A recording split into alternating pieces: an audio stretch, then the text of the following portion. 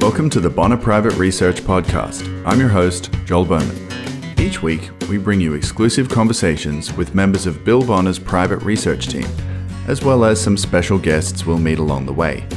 We're trying to connect the dots, from high finance to lowly politics, private investments to public follies, from Wall Street to Main Street, at home and on the road. We're into sound money, personal freedom, classical books, and great wines, not always in that order.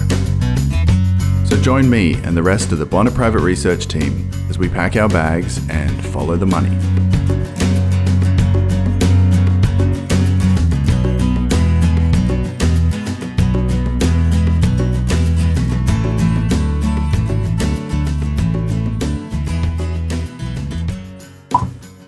Okay, welcome listeners of the Bonner Private Research Podcast. This week we have something a little different. I'm hoping you can hear in the quality of just the audio here and the sound effects in the background. This is some wine being poured. We're actually in studio at the Music Hub podcast studio here in Palermo, Hollywood.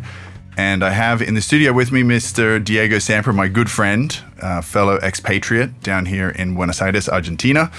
Diego is not only a good friend, but also an entrepreneur, a crypto investor, a wine merchant and enthusiast, and he's heading up the Bonner Private Wine Partnership down here in BA. And so we have him in the studio not only to share a drop together, but also to talk about exactly what's going on. So Diego, before any further ado, salud. Well, thank you very much for having me, Joel. Good to Cheers. Finally get to be on your show. Yeah, or your podcast. We're 15 or 16 episodes in, but it was about time. it was about time. All right. So first of all, you hail from the coffee plantations, coffee regions in Colombia as a fellow expatriate. We were just talking a little bit before the show about why that might be important for someone who's interested in wine. We want to just walk us through a little bit of the background there. So I was born and raised in Colombia, in Manizales, Colombia, which is in the middle of the coffee region. Andes Mountains. I grew up in altitude, which is 2,100 meters, I think. But I was born surrounded by coffee. It's like all the region is covered with coffee fields. And the wine world and the coffee regions do have that tradition, that knowledge, that family business type of orientation. Also the tastings, like you may think like, okay, coffee is just something that you get in a bag, but there's a full process behind it that people pick the right beans, they toast them in a certain way. So the wine world is very similar to this, and I think that was a bond that I had naturally to it, and I was interested behind it. So when I moved to Argentina 13 years ago, I was like, had the chance to really explore the wine world, and here I am. So this was before. So you came down here originally not only to study wine, but you came to study at university before that, right? So I moved from Colombia. I was studying government and finance in Colombia, and I was like, maybe this is not my. Not it wasn't I didn't like it. I was just not very excited or motivated. Well, that was something I wanted to do as a hobby, like not as a job. Right. So when I came here, I was just like, I'm going to study marketing. I'm going to be able to sell ideas, to have products, to create, search things that are really worth it. So full disclosure for our listeners, maybe we should come clean here, but Diego and I actually met on your birthday. Yeah, it was my birthday. I think in 2011 2010, something like that. And I had been down here. I was working with Bill Bonner on, I think, the Daily Reckoning at that time. My wife and I were down here. We're actually just about to get married after a long, protracted courtship. And actually, you first met Bill. I think it was at your wedding. Yeah, right. So, and we had a little asado afterwards. It was quite funny. The anecdote is like it was an asado after your wedding. Bill came to your wedding, and it was after was one of your groomsmen. And on the asado, I think we were just like finished at the asado. We had a few bottles in the table. and we opened a wine, and I raised, I think this wine is cork. So we started a full debate in the table. But what was it? It was late. I think we were just like finishing it. I'll drink it. No, I won't drink it. And it just started a fun debate. I remember the camp was divided basically into three. There were those who were following your nose and palate, who agreed that the wine was indeed corked. There were those who thought that, no, the wine's okay. And there were those, the camp that which I fell into, which said it doesn't matter, we're having it anyway. It's that time of night. But and I think that's the fun thing of the wine world. You have so many opinions, so subjective, and the most important thing is that you like it. Right. It's like no one is here to dictate you. This is the one you like, or this is what you need to drink. You can be oriented of what a different type of grapes or type of let's say of type of wine in general. But you don't have to go and it's like, this is a great wine. You're supposed to like it. No, more than one time you're like, hey, it's not my type of wine. I'm not saying it's mine, but you can totally like it. So that's the important division to make when someone recommends you a wine. It's like, yeah, it's your wine, but not for me. Yeah, there's an Australian artist, Christina, someone I can't recall her name right now, to whom that line belongs. I don't know very much about art, but I know what I like. I think that's very much pertains to the wine world. So we kind of picked up the story there where you and Bill first came into contact, but the Bonners had been down here in Argentina since I think the early 2000s. They bought an estancia, a very large piece of land up in Salta, around 2005, 2006. You want to tell us? I think that's the time when Bill acquires that ranch, which is Rancho Gualfin. It's a full ranch, has a lot of history. And so tell non-Spanish speakers what Gualfin means and the story behind that. Gualfin means the end of the road. You're literally, that's where the road ends. Like you're going like 4 hours away from like the main city. Let's say Cavallate is like the last city you're seeing. And then you're just going up the road and you end up in Gualfin. So it's just to be clear, the road isn't like a German Autobahn or something. I mean, the road is, large parts of the road are not really road at all. No, it's a dry river. All terrain. You're in four-wheel drives. And that's one of the stories with Will, one of Bill's sons. He almost got trapped by one of the rivers. He was going up the thing, and when they saw the water flooding, they just had to pull off and go into a side, because so the story is you almost lost your life because in this wine region that it's so remote that people think that, or not people think, but it's hard to put into perspective how remote it is, because we're given like, oh yeah, you say remote and it's like just an off-road 30 minutes and going up. No, you have to have a 4-wheel drive. You have to go up a sandy roads, which is like going down the beach. It's like that's the type of texture of the sand up there. So it makes it very hard. I wouldn't go by myself. Like I need to have someone to drive me there or be in the car to orientate me how to go up.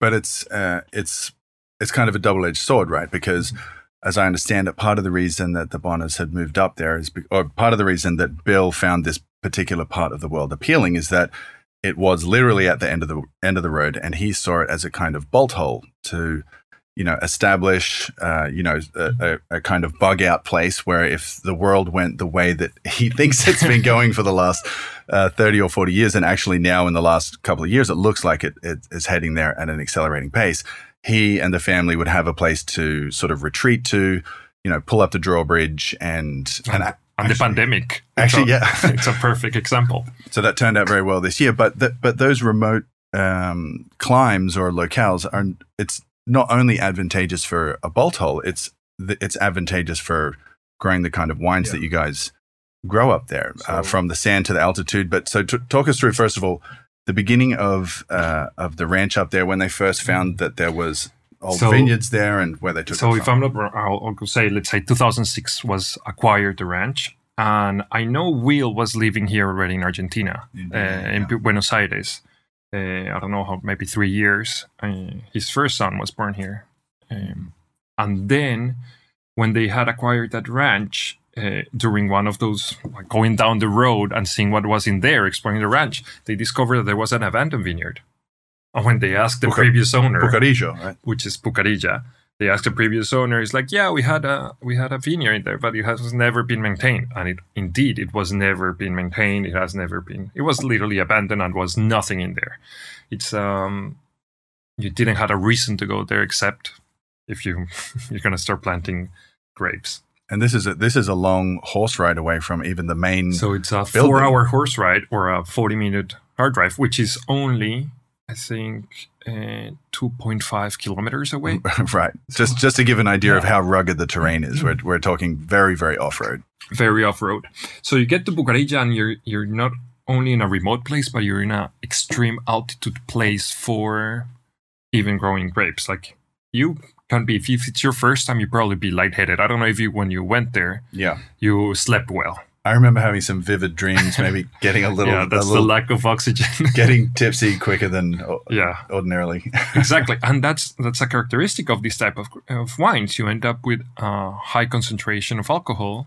Yeah, because, I mean, we're going to drink this in a second, but before we do drink it, we should maybe get a couple of the details of it correct beforehand. But we're looking at the Tacana Malbec 2018 from legendary Guelphin, and the alcohol content on this is 14.8. Which is significantly higher than what you would expect just from a regular wine. And that's a characteristic in extreme altitude wines. Don't expect a wine that is just gentle. You're thinking about they're for rough. Like you'll feel it's very structured. It's like you'll get a lot out of it because the conditions in which the grapes are growing are extreme. Like you have to think that vineyards down in I'll put it a little bit into perspective. The highest vineyard in Europe, which could be considered like in the Swiss Alps, is the same altitude as where Cafayate is, which is in Salta, and that's the lowest vineyard. That's where we start. We start at 5,000 feet, let's say. So basically where Europe leaves off is where Saltan wines begin. Well, the new world wines of Salta begin. And part of this is because the wine regions are between the 30 and the 50 on latitude, and that's that's the ideal region for enough to have a season for winter for the grapes to the vines to hibernate, and a good summer for it to ripen and enough sun for the grapes to be ready for making wine. But when you go to a latitude or an altitude like you're in Guelphin, you end up having longer summers and very short winters because we are under the 30 latitude. We are like closer to the tropic, but then we have the altitude, which give us colder weather. Right. So the difference, what's called the diurnal range, or the difference between the daytime temperature and the nighttime temperature, is pretty extreme up in these mountains. You can have in Fahrenheit, you probably have a 50-degree temperature change between the day and night. Right. And what that does causes in the grapes is that they expand and contract during the day and ends up giving you a very thick skin. You'll see that extreme altitude vineyards don't yield, they maybe yield 25% or 35% to what the yield of a normal vineyard in a normal, let's say, or in an average altitude is. Like when you could be in Napa or you can be in France, you'll be yielding way more than what your kilos of grapes will be. So to talk about what that does to a grape, because as an Australian, I remember growing up talking to you about this just before, growing up drinking Shiraz grapes, which are grown predominantly in the southeast of Australia, or the far south of Australia, down in the Barossa Valley and stuff. And you get very, very thick-skinned grapes because of that really extreme temperature change during the day. And that means that you get these really dense, heavy, peppery Shirazes that are, fantastic for Australian barbecues and that kind of food. But it's a very intense grape. But even having grown up, drinking those after the legal drinking age, of course, I remember coming over to Argentina and still finding these grapes, even big and powerful. And so one of the things that Argentina has is at the beginning they were bringing the old world methods of making wine. And they were okay, we're just making wine in how they make it in France with a product that was from here. And you're like, how does this fit in here? Like the product doesn't fit the way of making wines. With time, Argentines discovered... Were they native grapes here, or did they bring them over? No, they brought them all from abroad. Most of the time, they were brought by the Jesuitas, the Jesuits, yeah. For religious purposes, and then just with migrations of the Italian, with the Spanish. Thank God for the Jesuits bringing the grapes. So going a little bit back to the techniques, with time, Argentines discovered that they had a very good fruit. Mm-hmm. Like the grape is very good for producing certain wines, and that's what you find in these extreme altitude wines these days. It's like you have very, like, with the contraction of the grape with the change of temperature. At the end of the day, it's like a mini. It protects it and keeps it very rich and fruity, which is completely different to what you get from a Malbec, let's say in France, in Cahors, where the Malbecs are usually come from. Where they come from. So this on the front, I'm just looking at the front label of this Tacana Malbec from 2018. It says from the Calchaquí Valley. So I had been reading a little bit on the website before we came here, your website. That's bonaprivatewines.com, and listeners should go on there and check out all kinds of video footage. There's some super spectacular drone footage from up around the mountains and over these valleys. We'll definitely have a link for the listeners. I know it's we have a limited quantity of spots. We cannot bring, like, wine is a finite product, so we don't bring what we don't if we're not gonna be able to have members. Right. No, exactly. So let's go from the Calchaquí Valley here, because we're talking about a finite amount of produce. The Calchaquí Valley is kind of special because, as I was looking around on the website before, and you and I were talking about, there's limited need for pesticides and stuff like that, which you have to put into regular kind of wines. But I'm imagining at this altitude, bugs just don't fly. appear. You also have lots of wind. The sun is very strong, so you don't really get that much bugs. You may get animals, but those are very seasonal, so it's not a huge problem. So they're usually wines that are very clean. You can almost call them organic, but organic certification is it's a more complex subject. It depends on the country. Yeah. So this is low pesticide or no pesticide wines, because it's again just grown in such extreme regions. And on the front of this bottle, we have a nice little sketch of the Pucarija little house that Bill actually built with his own hands. And I know a bunch of his kids were up there. Up there constructing. I actually remember going to this Pucarija when Bill had driven out there to put the front door on, and he had the front door on the back of his truck. On the back of his truck, and he was reversing just about near to a ravine with the truck, with the door. He was going to unload it, and I'd gotten out to kind of guide him in, and I remember him saying, "Joel, do I have much room back there?" And I was kind of doing this, and I said, "Well, you can drive a little further, but you'll end up in the ravine." And he just responded with classical Bill sardonic response was, "Well, it's good to know one's options." So let's go back to the family having been up here. Apart from a bolt hole, this is, I guess, an ongoing concern now.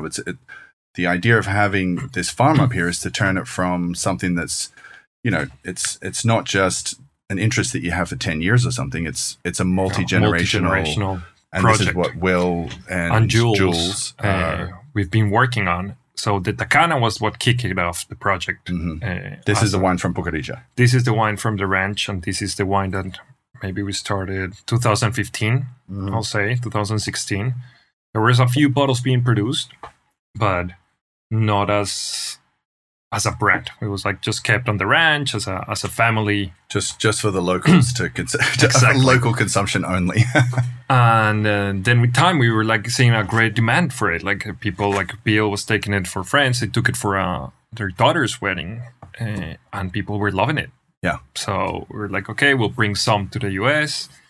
And that really kicked it off because we were selling out. Because people haven't drunk this kind of wine before. I mean, exactly. As much as you and I sit here and talk about this, you and I go out to lunch here, often as we can, and we're used to even drinking big Malbec grapes from here, but it's not quite like this. So it's easy to see why full-bodied wines, why European and American wine drinkers would have kind of been bowled over. This is not for the lightweight. Yeah, you're like drinking full-bodied wines. Like you see the colors. I don't know if you don't have maybe a paper in there, but it's like dark as night. It's like it's like that's like sometimes you will stain your glasses.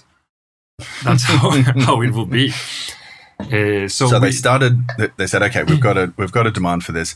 How do we get what was a relatively small operation up to something whereby it was worthwhile there being able to share it with friends, with family, and with a lot of Bill's readers who I know were interested in it because he was writing about his adventures up there and around so many people were interested, and unfortunately the vineyard is very small. We're not able to produce more. I don't think that more than 15,000 in a very good year. We won't be able to produce more bottles than that. And it's not often a very good year up there. There's never water. A very good year. It's like it doesn't rain. We're waiting this year. We don't know if we're gonna have a good yield. It hasn't rained. Like, and if we don't have water, like the vines, even though grapes are better when there's little water, but we have no water. Like I think we have 1 inch of water when you usually spend 5. Right. And if it doesn't rain in January or in February, it will not rain for the rest of the year. So Bill started telling people about Tekana. Readers were interested. Hey, how do I get my hands on this without necessarily having to take a 4-hour horseback ride into the up by the Bolivian frontier? And so then I guess the idea for this was born. And we started with the Malbec. We brought a few. People were demanding it. We were selling out in like 48 hours, 72 hours. And that's when Will and Jules were like, why don't we start, like, there's enough good wines in the region. There's plenty of wines in Argentina that we can start maybe.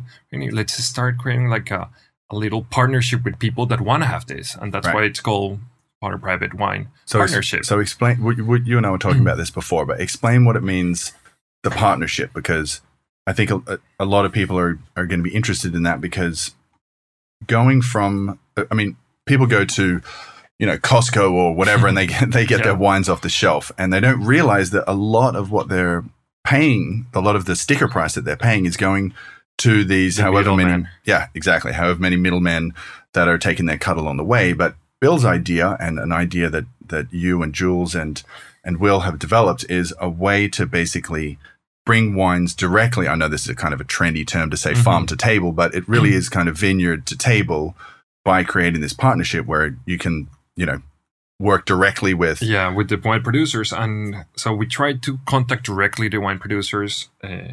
Sometimes like for example, we have this wine in here that has never exported. We're helping him export for the first time. All right, he makes a fantastic wine. Let's say who this guy is. And so of course, I'm just pointing it as people were watching.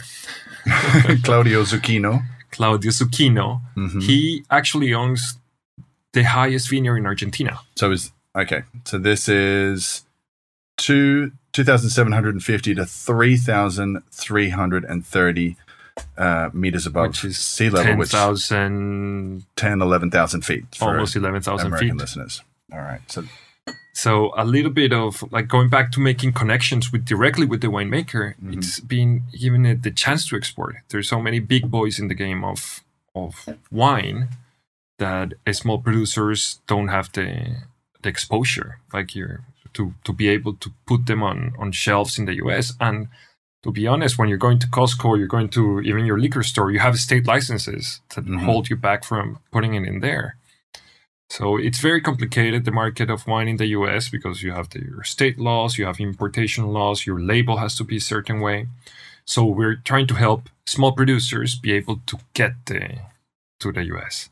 And with that, we also have seen, we're going to be turning 2 years. And we have worked probably now with 15, 16 wineries, and not only from here, but also from different parts of the world.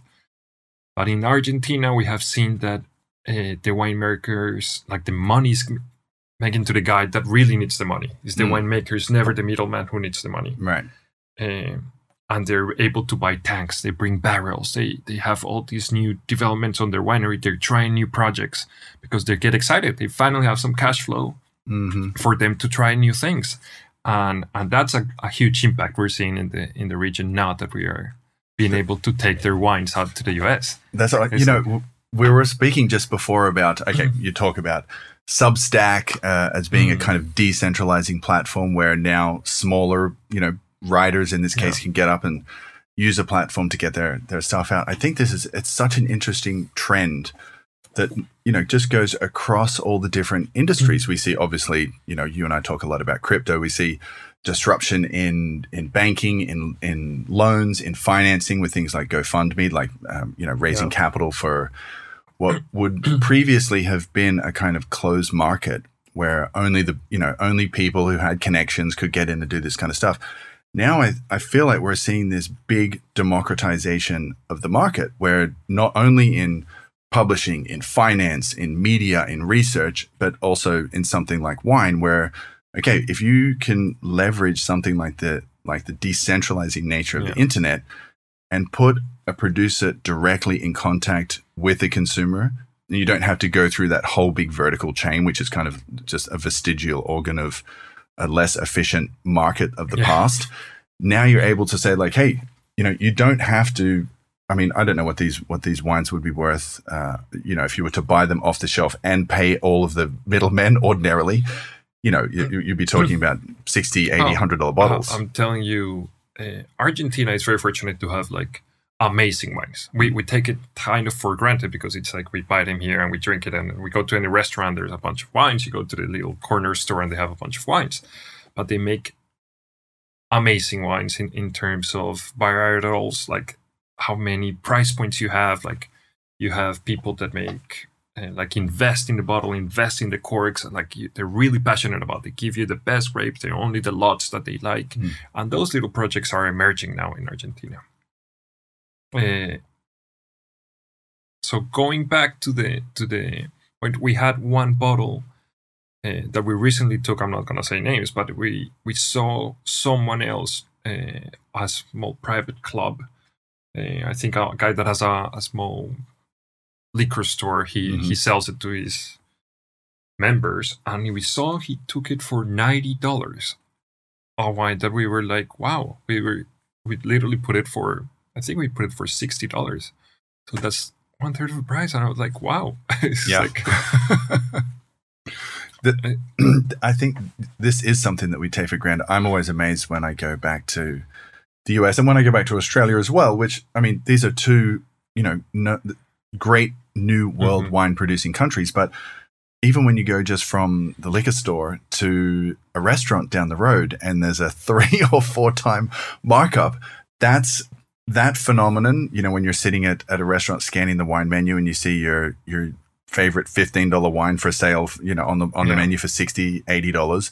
That's kind of what I feel like now wine partnership members must feel when they see that they're getting, $80 or $100 bottles for a fraction of that price. And not only that, it's just the adventure of trying. What we try to put in so the wine club consists every time if you sign up or if we have spots available, we give you an Argentine half case. So that's 6 bottles with a little bit of every region. We have something from Mendoza, we have from Salta, but the idea is that you try some wines from Argentina, and then you can see if you like X wine more, and then you can try more, you can buy more if you want. But the idea with the club is to give you different regions every quarter.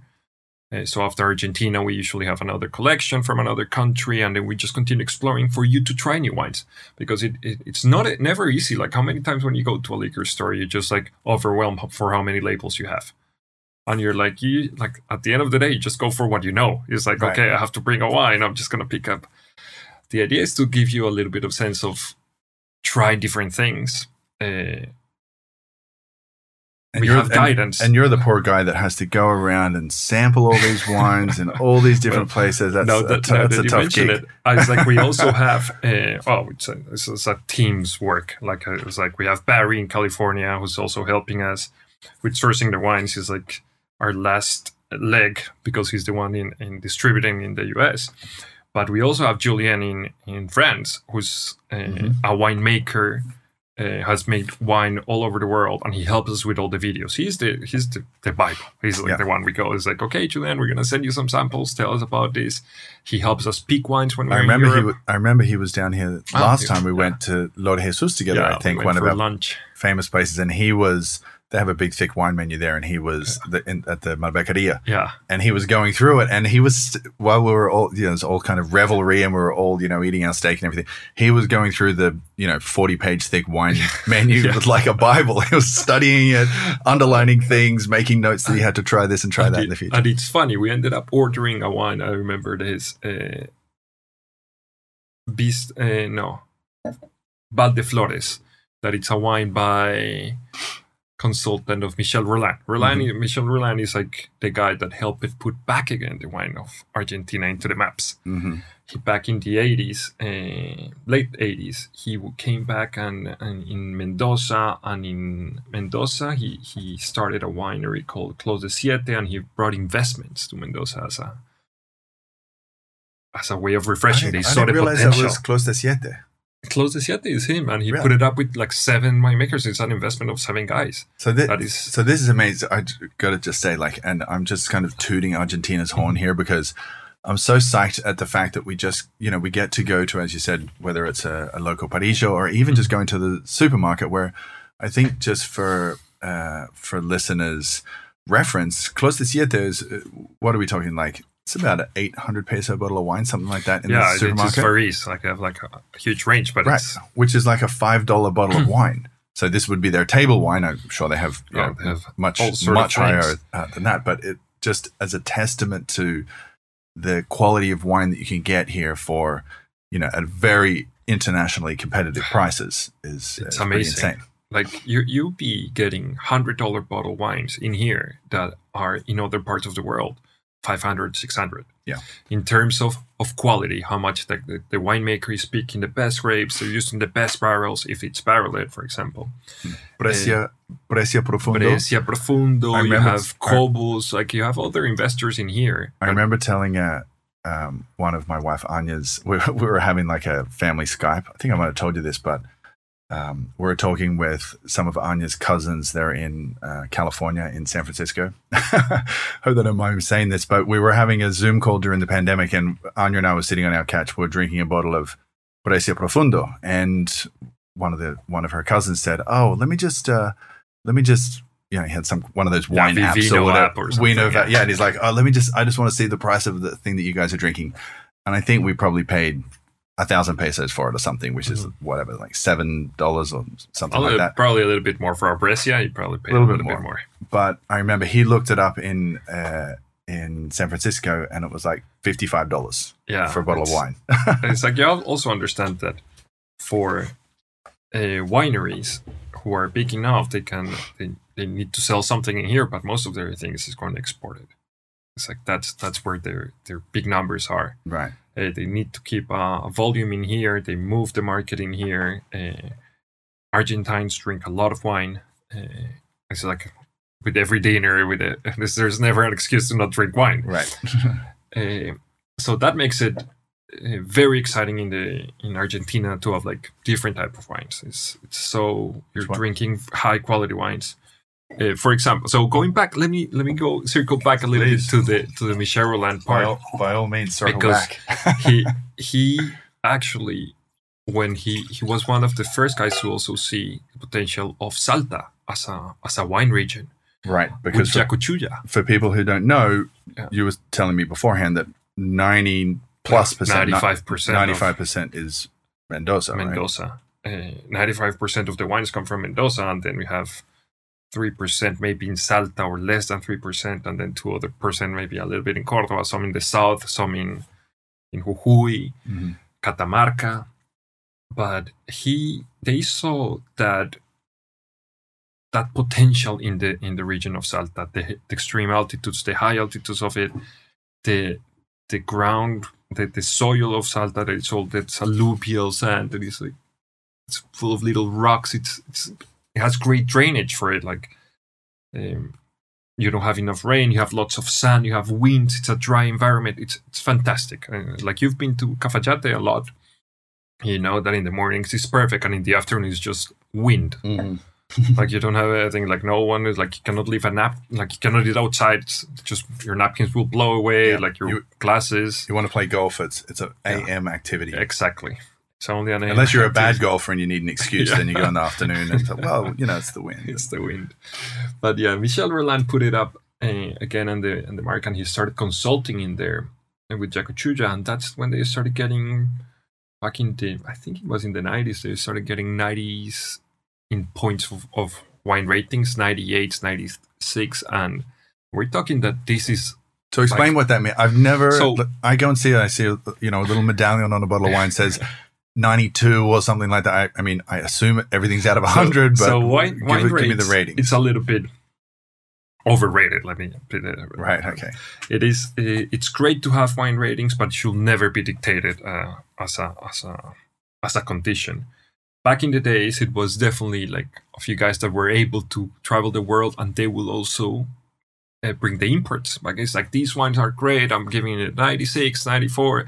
90s are a good rating for wines. Now that's a little bit more decentralized. You go to Vivino apps, you see a 4.2, 3. You think it's much. It's about ratings. People are drinking it and the rating. Back in the days, it was a guy that very well knowledgeable. Michel Roland, Tim Atkins, James Ockling. You have Venus. I cannot remember his name, but the wine rating it just gives you you may follow someone as just like someone that writes a newsletter, and it tells you like, oh, these are great investments, but you also have someone like, these are great wines. I just traveled to X spot in the world and I just tried. So you would find someone maybe who had like similar tastes that you had. Exactly. You follow people's recommendations. You follow people's recommendations. Yeah. And that became like a business at the end of the day. Right. You know them, and they have like their own import companies, and they just push their own products, and you're like, it's great because you do put some wines in a map, but then you're conditioning what people are drinking all the time. And so that's good, but it also backfires here. Like, really, maybe a vintage is not good, but the guy doesn't, like last year it was a 96, and this year you're going to give it a 85. No, that doesn't get like, it never goes down, or it doesn't get mentioned. So there's a lot of pressure also from big wineries putting points in the table. So it varies. Like, you can take it, I'll take it as a grain of salt. It's like a good reference, but I wouldn't. Well, it's one data point among many different things that you have that you look at. For as always, what I prefer is like, if you like a wine, and let's say we're not very knowledgeable of wine, just pick a wine. If you like it, just go through it. Like, learn, what is it? Was it barreled? What type of grape it is? What's the type of what age? Is it a blend? And just start exploring wines around that. Just like with music, when you like a type of music, just go and explore other bands that play the same or similar rhythms, and that's how you should approach wine. If you don't, if you're just starting. What about the strategy of a mutual friend of ours who shall remain nameless, that they always just order the segundo más barato, the second cheapest bottle on the thing, so as not to disappoint a date? I think that I think restaurants already picked up on that, so they will put you one that it's the second cheapest is actually the most highest profit margin for them. It's not always like. It's not very wise. You should always order what you actually like. Yeah. If you're picking a wine just for the price, and just better don't order it, or just take a recommendation and say like, this is my price point. But yeah, that restaurateurs can read that. So we are going to have to start doing some virtual wine tastings, I think, with your partners, your club members, and our listeners at Bonner Private Research. God, this wine is already going to my head. I've only had a couple of glasses, but where we can kind of walk them through the taste. But let's you and I do this here, because we've got a couple of glasses in front of us. So what are we looking for? We mentioned a couple of characteristics beforehand, so but you use your senses in a few ways. You start with, you look at it, you look at the wine, you smell at the wine, and then you taste the wine. That's like things that you do. You can shake it a little bit in the glass to get out of the all of the aromas out. But for example, here we're drinking a blend, which is, I'm reading here, Malbec 60, Shiraz 30, and Merlot 10%. And this is I don't know if you've drank Shiraz. Right. I don't know if you can sense the Shiraz in this wine. That's mother's milk in Australia. That's what we're weaned on down under. Yeah, well, that's Malbec here, pretty much. Malbec here, yeah, exactly.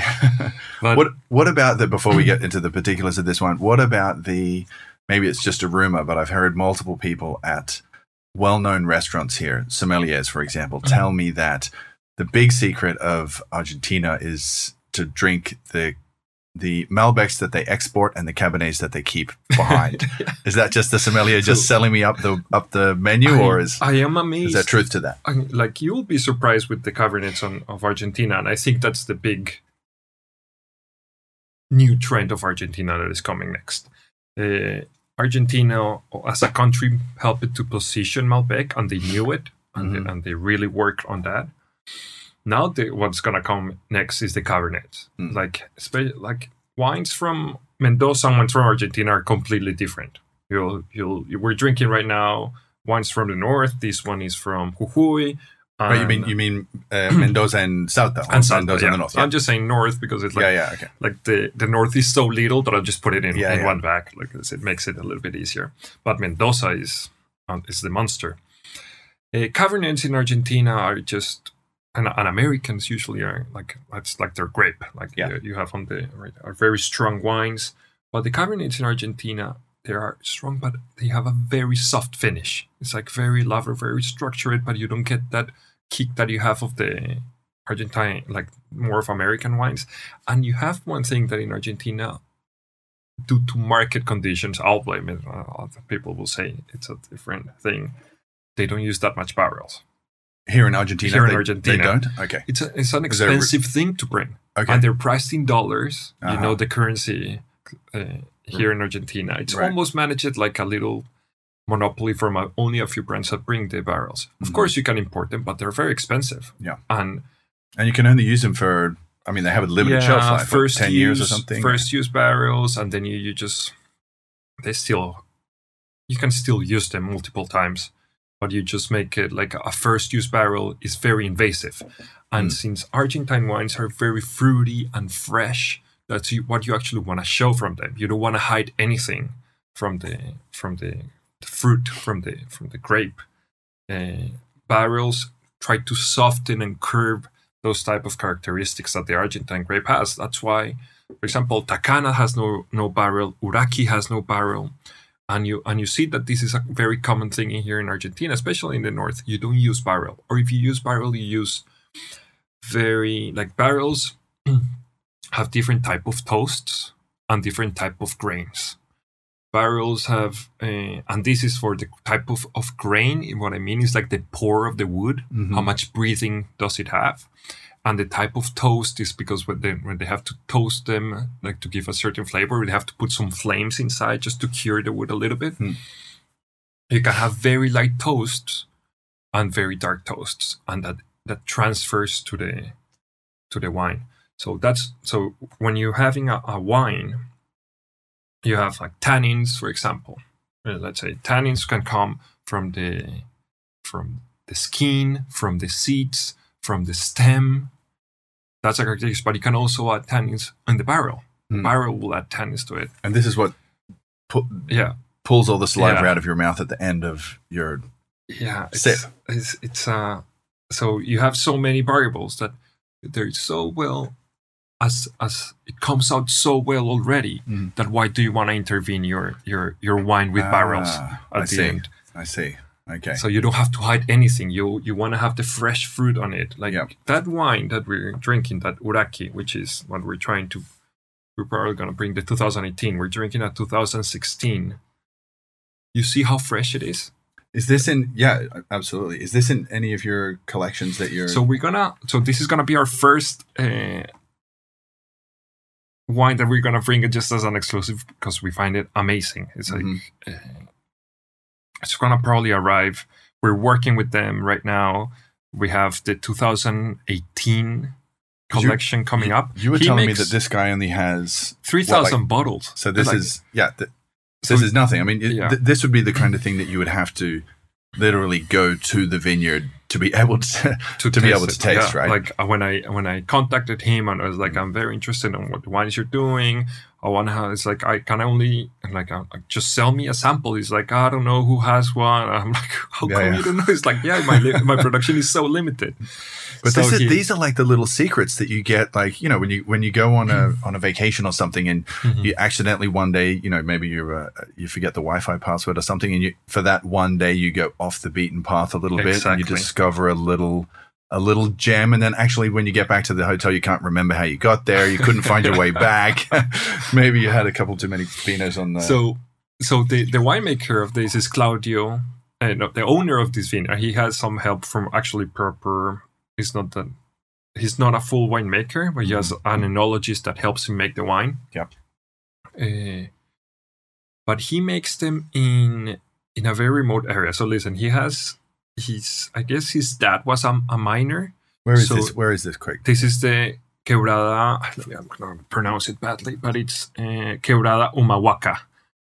It's in the north or in the north. This is in Jujuy. This is like if you go to Cafayate, this is probably 5 hours away from you, but you arrive to a town,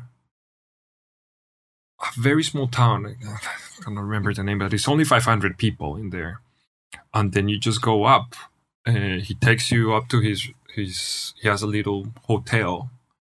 Like not even a hotel, it's like a little house probably with a few rooms for people to stay. He has his own. It's not on Airbnb. It's not an Airbnb. He has his own like garden. He grows his own vegetables, and then he has two vineyards. One that is 2,700 meters. That's the one, and then he has one that is 3,329, which is like what we were saying, almost 11,000 feet. And the story about this is like he makes his wine, he doesn't use any barrels, and then he cellars it for 3 or 4 years in an abandoned mine.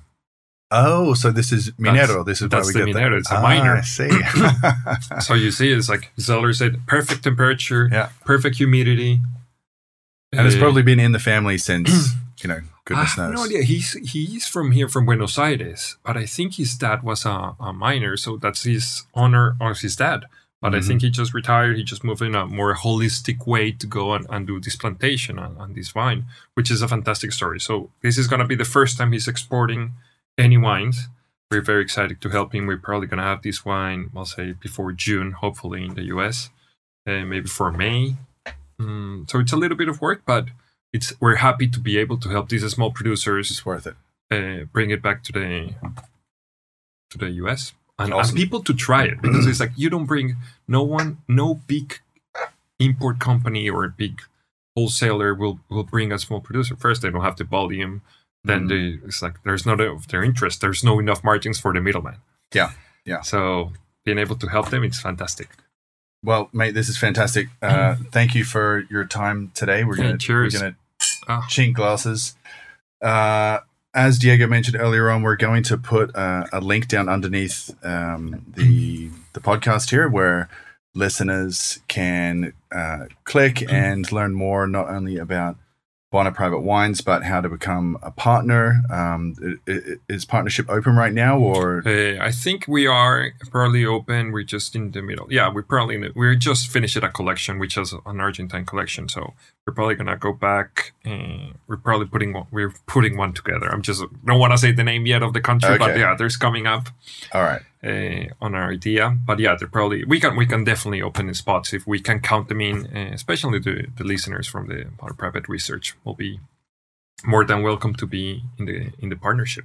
All right, and we'll have to have you on the podcast again, if only to enjoy another glass and another good chat. Diego, mate, thank you very much. It's always a pleasure. Thank you for having me, Joel. Cheers, mate. Bye. Thanks for listening to this episode of the Bonner Private Research Podcast. You can find more conversations like this in the members-only section of our website at bonnerprivateresearch.com. If you would like to contact us, please address compliments and complaints alike to podcast@bonnerprivateresearch.com. We look forward to hearing from you either way. Until next week.